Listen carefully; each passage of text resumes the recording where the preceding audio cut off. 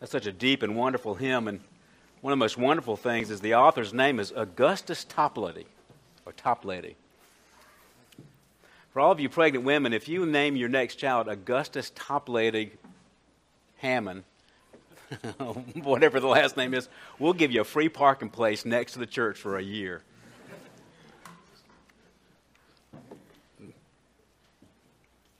I might need to check the session on that first, but please turn, if you would, to 2 Corinthians chapter 1, and we're going to be looking at verses 115 through 2:4 this morning. And as I was going through this passage, and Paul, of course, is defending his integrity, and it's amazing how sometimes the people with the most integrity have to defend their integrity. But we live in an age of scandal, don't we? And it's hard sometimes to prove your honesty in many ways. And I was reminded of a situation that happened in my life some years ago. We had been emphasizing to the children that a godly man, a godly woman keeps their word even to their own hurt. And if you've made a commitment to do something, and if it hurts you to make that commitment and to keep your word and to be known as an honest person, then it's worthwhile. Whatever hurts that you have to go through is worthwhile. And it's interesting, as often is the case, as we're really emphasizing that with our children, I get this phone call out of the blue, and it's the lady on the other end of the phone was something like the American Israeli Foundation, and that Congressman Jeff Duncan had nominated me for a free trip with a bunch of pastors, a round-trip trip to go to Israel. And it would be a 1-week, 10-day trip to go to Israel, and we would have an opportunity to meet with Benjamin Netanyahu, the Prime Minister of Israel. And, of course, I'm all in. And I'm thinking, we got so many elders, they can handle the sermon. I don't care what it takes. We're going to go to this thing.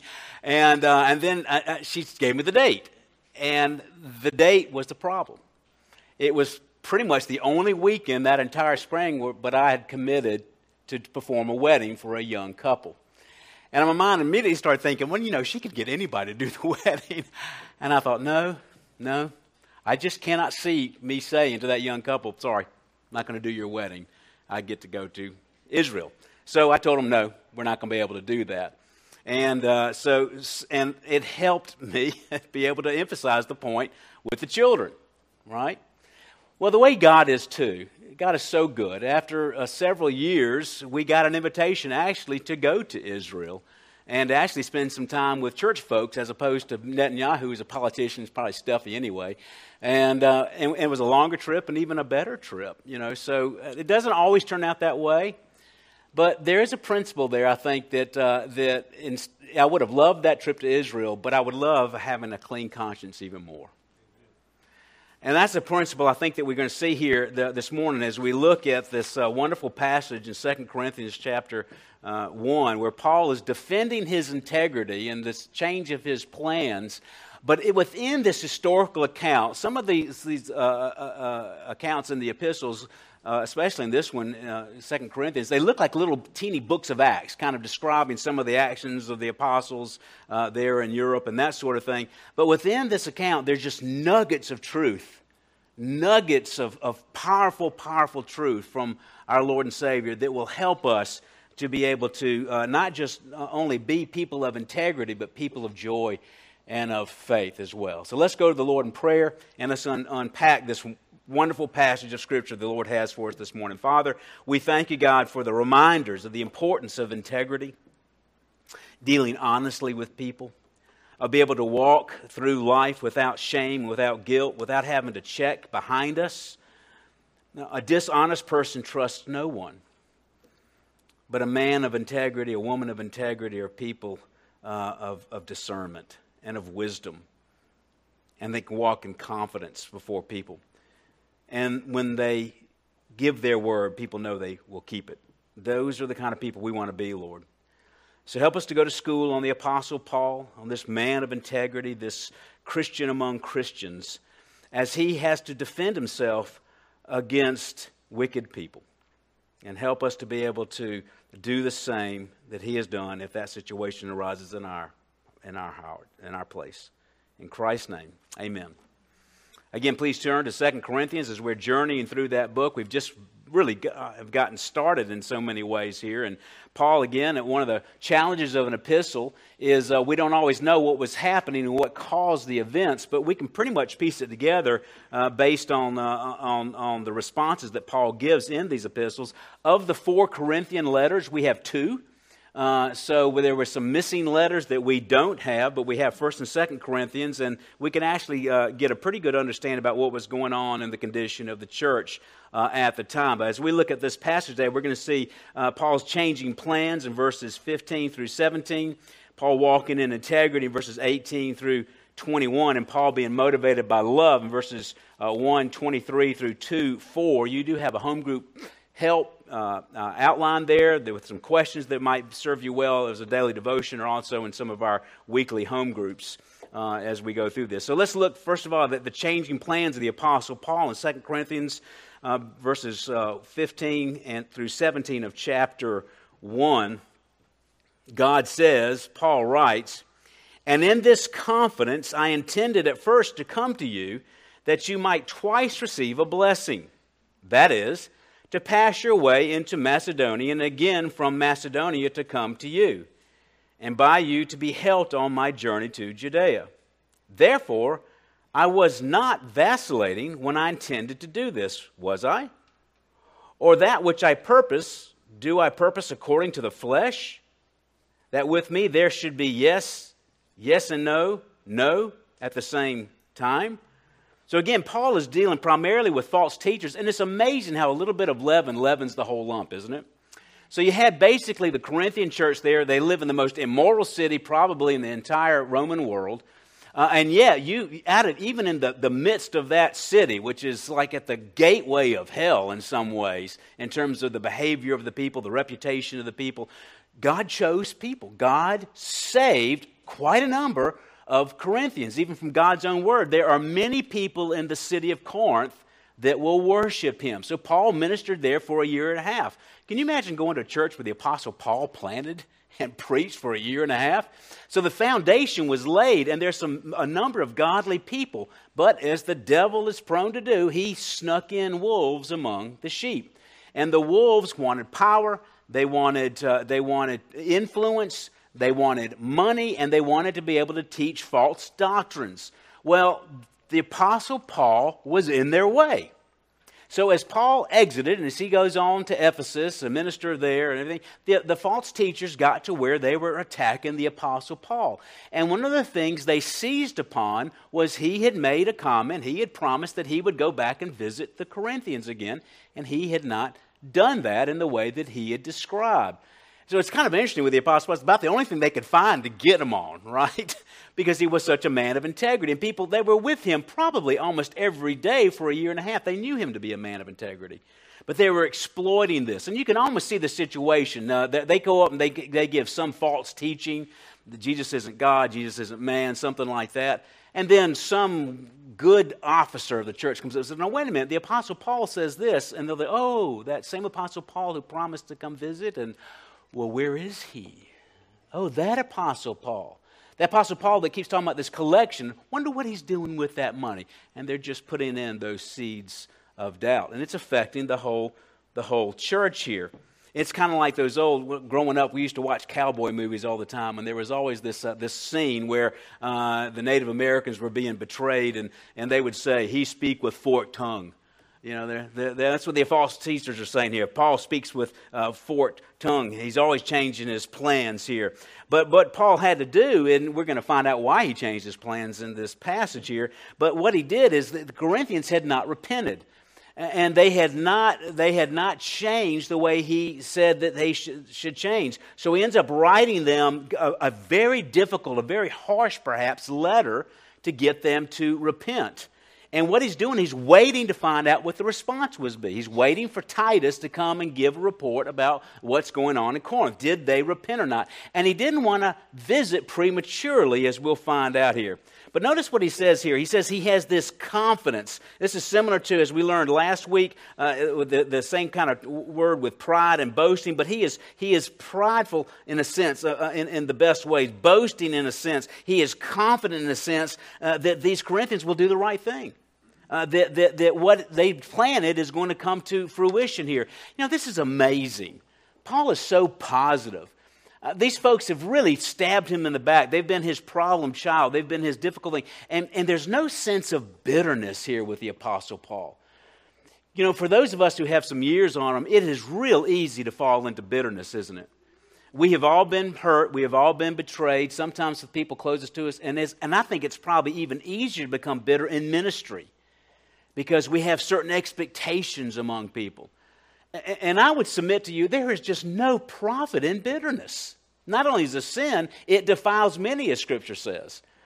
So maybe the older of us ought to get together and just keep each other accountable, not to get into this bitterness that so often happens where you become grumpy old men, grumpy old women, and embittered with some of the pain that's happening. If Paul had a reason to be bitter and just to write somebody off, he had the reason of the Corinthian church. And he is weeping because of his love for them. He doesn't use the excuse to bail out, which maybe some of us would have used here. He says here he intended to come at the first. You know, his heart's desire is always to be with them. He is not avoiding them. He is using wisdom in terms of his plans. And he kind of refers back to here when he talks about passing your way into Macedonia and again to Macedonia to come. It goes back to what he wrote at the end of 1 Corinthians in chapter 16. But I shall come to you after I go through Macedonia, for I am going through Macedonia, and perhaps I shall stay with you or even spend the winter. And you will send me on my way that I may go. For I do not wish to see you just in passing, for I hope to remain with you for some time, if the Lord permits. But I shall remain in Ephesus until Pentecost. So he mentions this here, and then he mentions here in this passage that he wants to do this. He wants to receive a twice blessing here. English Standard Version says that it's a second experience of grace. What is that? Well, he's talking about maybe coming and going and staying as he goes to through the peninsula of Greece, staying in Corinth. So it may be him being there twice. He mentions that to the Romans, for I long to see you in order that I may impart some spiritual gift to you, that you may be established, and that is, may be encouraged together with you a while, each one of us with the other's faith, both yours and mine. In other words, he's thinking the blessing is going to be the presence with them. He's going to bless them. They're going to bless him. But some commentators also think that he might be talking about this collection. You had a famine going on in Judea right now. And in a sense, Christians sort of owe a lot of their heritage, a lot of the things that we have came to us from the Jews. And the church in Judea was struggling. And it was Paul's desire, in order to be able to heal the wound and the differences between Jew and Gentile, for the Greek and the Asian churches to bring a collection together to help and to give that charity to the Jewish churches. It's a brilliant idea.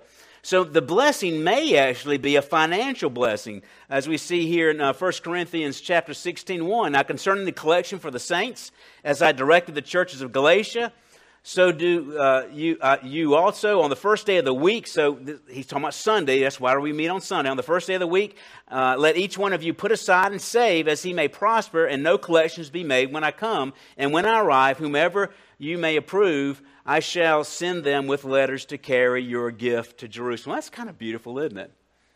That the giving to somebody else to help another need, to giving to the church, is considered a blessing. It's considered a grace in Holy Scripture. And those of you who are accustomed to giving know that to be true. And it's still hard, right? That's money you could have spent for something else. But the peace that comes, to supporting the ministry and helping others in the ministry is indeed a blessing. He says he was not vacillating here, and he asked these two questions. I was not vacillating when I intended to come to you. Was I? And of course, these two questions can only be answered in the negative with of course not. Or that which I purpose, do I purpose according to the flesh? You know, so in other words, did he just have a bad day? Did he make a plan to go to the Corinthians, but he got a better invitation at a better party at Ephesus? They're accusing him of being duplicitous, of not caring, of not loving, and just sort of writing them off. And Paul is just reminding them, I'm Paul. When was I dishonest with you? When I was with you. Why would I just make my change? There's a reason for everything, and the reason is God has preferred it this other way. Kistemaker says this: he implies that not everything in life is in our own hands, for sometimes God uses circumstances that necessitate a change of plans. Haven't you known that to be true? God is providential. We do the best we can. We go before the Lord in prayer in terms of making our plans, but God is providential. And some things just don't happen the way you'd hope to. If you haven't had COVID yet, if you get COVID, you will have to change some plans, right? And it's not because you don't love the people that you had made plans with. It's just that in providence, things have changed with your health, for instance, here. And he says that with me should things be yes and no at the same time. And of course, again, the answer is of course not. Now, he's mentioned this yes and no thing here because he knows they know. He taught them the principle that Jesus taught in Matthew 5:37. Let your statement be yes, yes, or no, no, and anything beyond these is of an evil. Folks, integrity, letting your yes be yes and your no be no, ought to be a hallmark of Christianity. Ought to be a hallmark of Christian virtue. It ought to be like a banner over your household, even to the point where it may hurt you. It's hurting Paul right now. But one of the things you do is you build a reputation for honesty, but you can destroy that reputation in an instant with dishonesty, can you not? Christians should be people of integrity. You know, this is it's kind of a side issue, but I wasn't reformed a lot of my Christian life. I guess, I don't know when I became, 25 years ago maybe, I became reformed. You know, one of the things I love about the doctrines of grace, of trusting God to be the one to save people and knowing that sanctification is an act of grace. And I love the fact that I am freed up from the temptation to manipulate people. To try to trick you into making a profession of faith or try to goad you into something. It's just simply not the way we are. We read truth, we present truth. It's not that we don't care about emotions or anything like that, but we don't have to try to manipulate people. You know, one of the tragedies of the Second Great Awakening is it got kind of hijacked by people like Charles Finney. Charles Finney up in the New York area. They later called that the burned over district because people had just had about enough of Christianity because of all the manipulation that was going on. But one of the things Finney is famous for saying is that he can get a conversion without any movement of the Holy Spirit, any work of the Holy Spirit. And it's no surprise that many of the revivalists in our country were former salesmen. They had gotten really good about talking people into things. Now, it shouldn't be that, a question shouldn't be posed to you, or that you should be encouraged to do something, but we don't have to trick anybody to the cross. And the Apostle Paul knows that. And he didn't try to manipulate anybody for the year and a half that he lived there. He's not trying to manipulate anybody now. One commentator says this: because Christ is the grand consuming yes, God's unambiguous ultimate yes, He is the ground and fulcrum of all Christian ethics. Those who are in Christ and embrace Him as the yes with all their hearts will embrace truth, and truth-telling as a way of life. And this is where the Apostle Paul goes with verses 18 through 21 as he's walking in integrity. But as God is faithful, our word to you is not yes and no. For the Son of God, Jesus Christ, who was preached among you by us, by me and Silvanus and Timothy, was not yes and no, but yes and Him. And here's one of those wonderful nuggets, the diamond of the first order within this text. For as many as the promises of God, in Him they are yes. Wherefore also by Him is our amen to the glory of God through us. Now He who establishes us with you in Christ and anointed us in God, who also sealed us and gave us the Spirit in our hearts as a pledge here. So you see here, but God is faithful. The Christian integrity is founded upon the integrity of God Himself. And as Paul, you can almost see Paul holding up his hand right here. He's making something, this is sort of a statement of a vow. As God is faithful, there's something of an oath formula involved here, where Paul is calling upon God to validate His faithfulness as God Himself is faithful. That's the thing about being a Christian. What is being a Christian? One who belongs to Christ. You are a Christian, right? So you should have the integrity that Christ had. As many times as Christ's opponents try to back him into the corner, he never compromised. He never compromised. And he says here, the Son of God, Jesus Christ, was preached among you. He's just reminding them, listen, Timothy, Silas, Silvanus, and myself, we preached, we brought this. Why would people who bring you truth now lie to you? This is the whole point, right? This is our latest T-shirt, right? The Church of Jesus Christ, the pillar and support of truth. You've got Anderson University, Ursuline students walking all around campus with that on the back of their T-shirt with our church seal on the front of it. If you're going to lie, don't be wearing our T-shirt when you do it, please. And of course, he mentions Titus and Timothy because they helped him found the church. But also, he's probably going back to the Old Testament idea that you need 3 witnesses to validate a testimony here. Timothy's with me, Silas is with me. We're all in agreement. This is something that we've committed ourselves to. We are not lying here.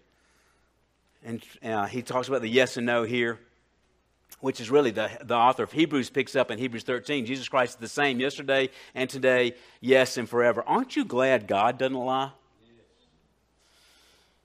I mean, when you get discouraged and you wonder about life and you wonder about heaven, aren't you glad that it really is impossible for him to lie? That he would not tell you you're going to heaven if you're not going to heaven? Our whole life is based on that principle, is it not? Well, it ought to be the same with us as well. For many is the promises of God in him, they are yes. If you think, what are the promises of God? Go back to the Old Testament.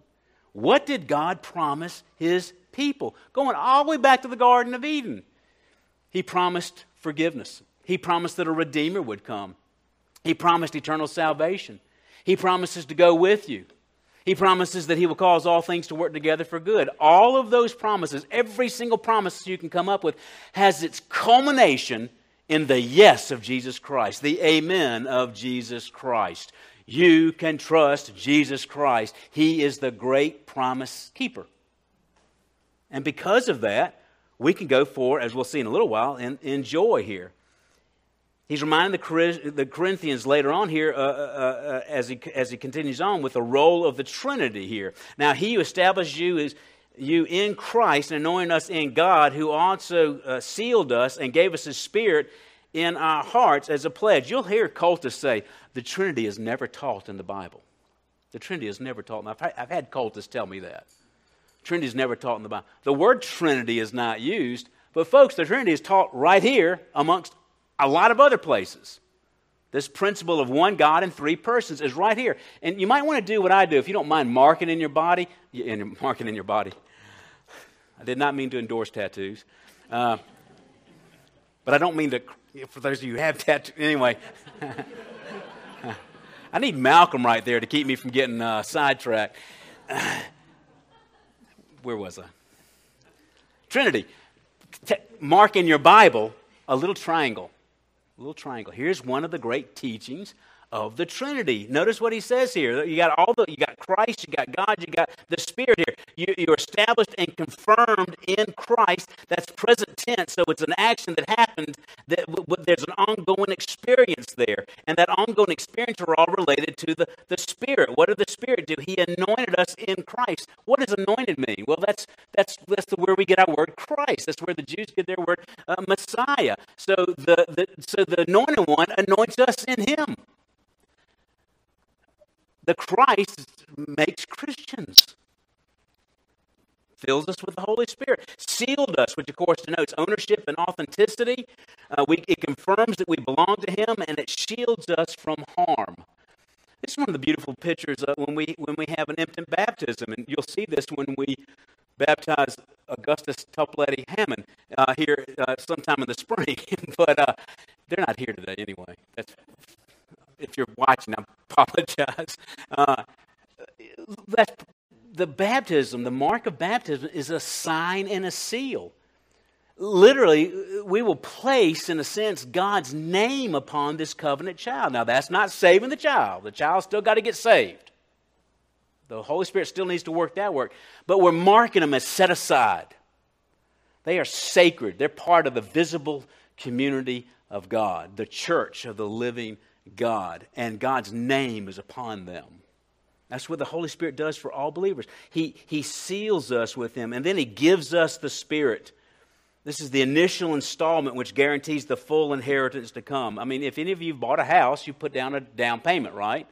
If you want to get an apartment, you put down a down payment. If you want to get a puppy, you put down a down payment.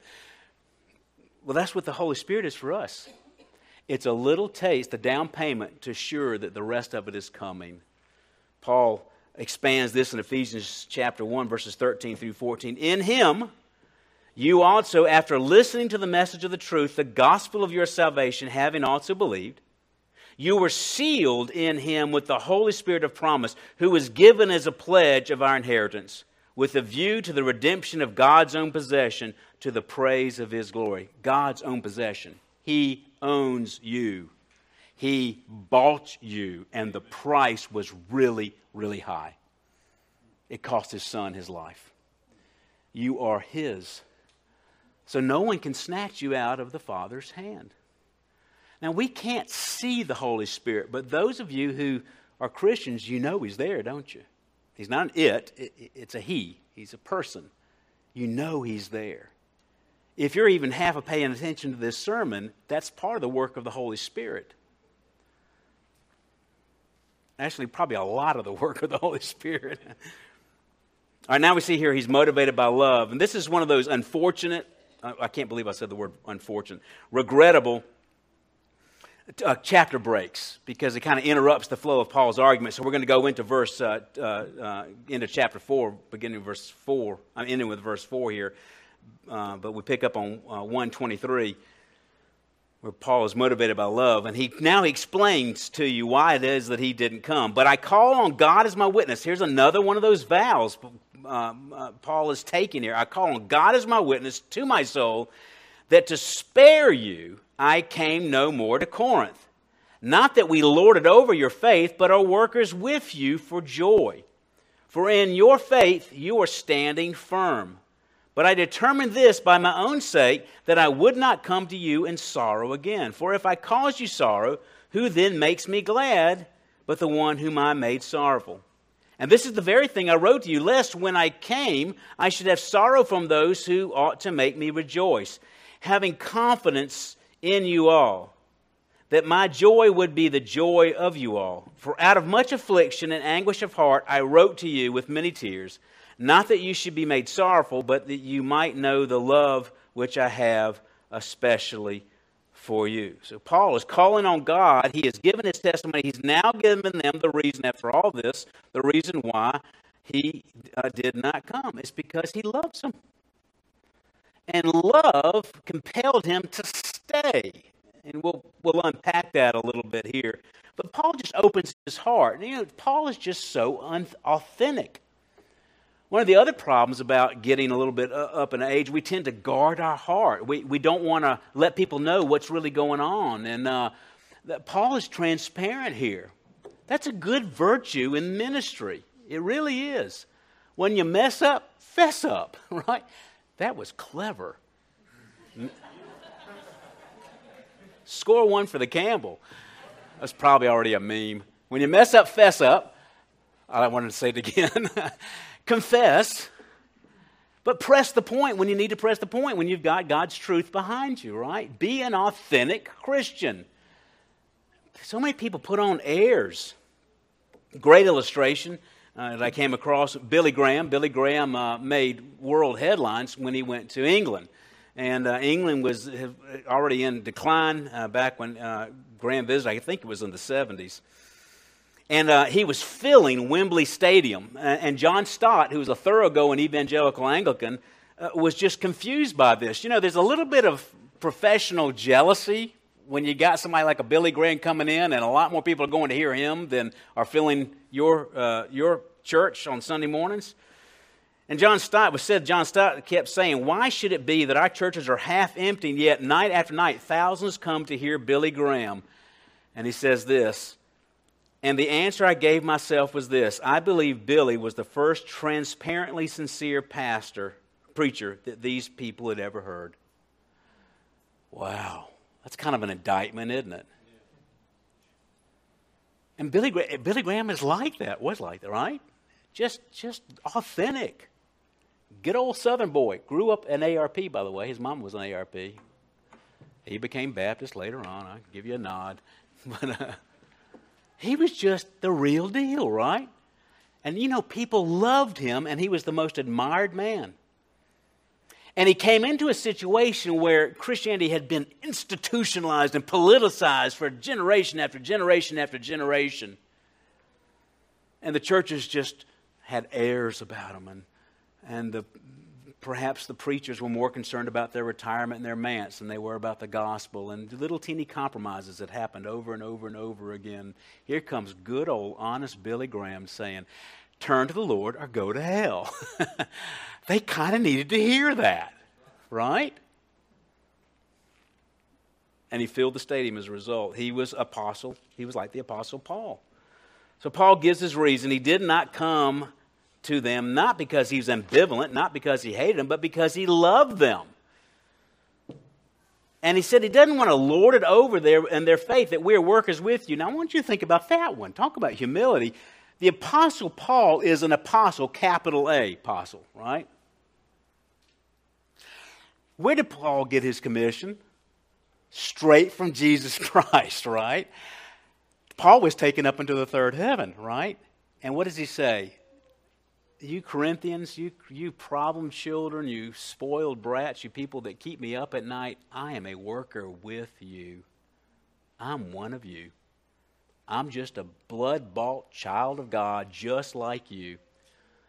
And I love you for it. Love me back is what he's saying here. He didn't think he was better than them. He knew he is calling. He was confident in his calling. This letter really is a defense of Paul's apostleship. But I love that he says, but we are workers with you. And a worker. He's just a worker. That's what it's all about. And the goal here is for your joy here. Everything Paul does is for joy. And he has this conversation here. I want to bring you joy, not sorrow. And then if you become sorrowful, then you can't make me joyful because you're sorrowful. But he emphasizes this whole principle of joy and rejoicing. And you know what? This is the characteristic of a Christian, to have joy. Can I be honest with you? Can I be Billy Graham with you for a minute? I struggle with this a little bit. I think I was just given less dopamine than some people. The days of me getting slapped giddy about stuff, it just doesn't seem to come around anymore. And I kind of feel a little bad sometimes. I'm just not a happier person. But I'm not sure that's what joy means sometimes. What is joy? I think, at least if it is for me, just sort of a settled confidence that God's in charge. Amen. Just sort of a peace. You know, have you ever had this thing, this is like my kind of Friday night. You're sitting there by the fire. Let's assume it's January. You're sitting there by the fire. You got yourself something warm to drink. You got your book. You got your precious other half beside you. On the floor next to you is a fat little Westie dog. And the sun's setting, and you got some kind of amazing Spotify piano soothing music going on. And tomorrow is a day off, and you just put your feet up on the ottoman, and you just think, all is well with the world, right? I think that's kind of the joy that we can get, just because our God reigns, and our God loves us. Why am I so stinking uptight all the time? We ought to always be in that kind of mood. But it takes effort, doesn't it? And there are people out there that want to take that from you. So give credit to Paul again, the Corinthians, for some of those people. I mean, literally, these false preachers would wake up. How can we destroy Paul's joy today? And yet, what does Paul do? He just keeps reaffirming his love. He is not going to fall into the bitterness trap. He's a man of integrity. We should be men of integrity. And then he goes on and gives and kind of completes this reason. He didn't want to come lest when I came I should have sorrow from those who ought to make me rejoice here. Later on in this letter, this is where Paul's talking about. Later on in this letter, Paul says in 2 Corinthians 13, I warn them now while absent, as he's writing, as I did when present on my second visit. So he's reminding the false teachers that he's rebuked them before, that if I come again, I will not spare them. As much love as Paul had, I think he could have been a fierce force for righteousness as well. You want to see how tough a mama can be? You go threaten their children. And Paul is basically saying, I didn't want to come in and start knocking heads until you repented. So we can reduce the number of heads, for one thing, right? But I was watching one of these little videos, and they were interviewing this mom. He said, what's the hardest, most difficult, most unpleasant thing about being a parent? And she said, the children.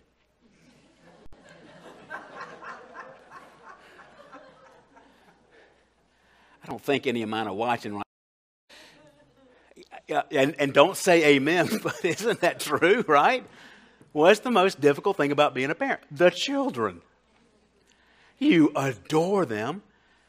And sometimes you're Googling, how can I sell my children to passing gypsies? They drive you crazy.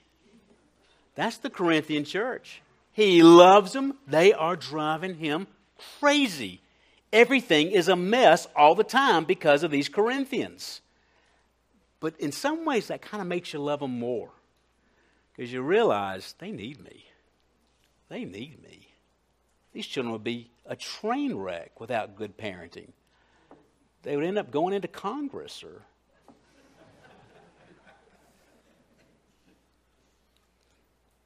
So, just as Paul, as you parents can understand, the most difficult aspect of ministry, and you can ask this of any of our officers, any of you who've been in ministry, is correcting wayward people within the church, within your ministry. That is a painful thing.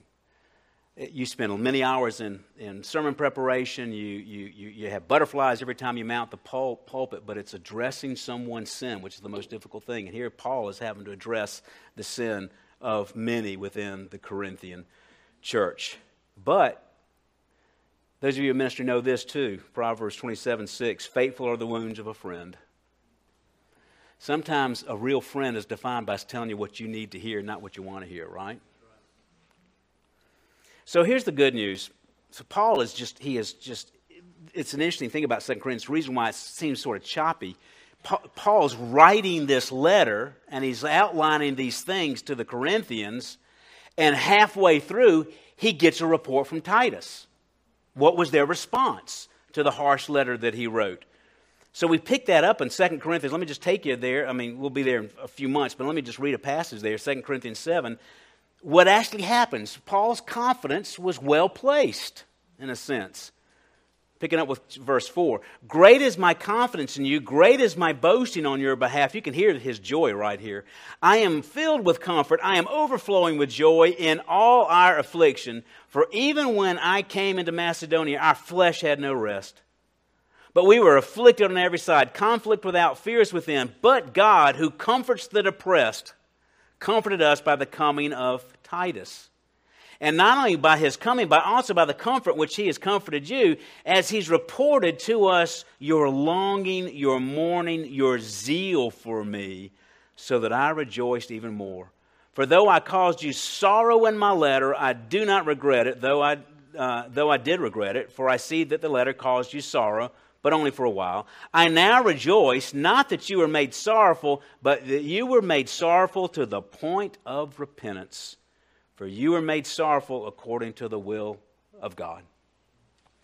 All the pain, like a mother giving birth, all the pain that Paul experienced ended up giving birth to a repentant church. It worked. It worked. And him not visiting worked. And they exposed the false teachers, and they now want Paul to come. And when he comes this next time, he can come in joy, not knocking heads around. Folks, this church was birthed out of pain. Every ministry is birthed out of pain. That's just the way planet Earth is. We're redeemed people, but we got a lot of flesh still in us, right? So let's all go, as we go through this journey of 2 Corinthians, let's go to school on the Apostle Paul. He did it right. He did it right. And the hard things he did were right. And the joy that he experienced were right kind of joys. And let us bless the Lord, who has not forgotten his church, but uses even fallible folks like us to bring people to repentance. Father, I pray that you would just continue to help us to go to school on the Apostle Paul. Lord, I'm looking forward to meeting him. I don't know how long the line is, but I just can't wait to see this man that we have spent so many hours, so many years studying. A man who literally would have been labeled in today's news a terrorist. But through the blood of Jesus Christ, the filling of the Holy Spirit, and the will of God the Father, he became the greatest Christian that ever lived. How much more should we be able to contribute to the kingdom of God? But Lord, we will contribute nothing. Matter of fact, we'll hurt the kingdom of God if we don't walk in integrity. So help us to let our yes be yes and our no be no, and to be honest truth tellers in a world of lies, and light bearers in a world of darkness.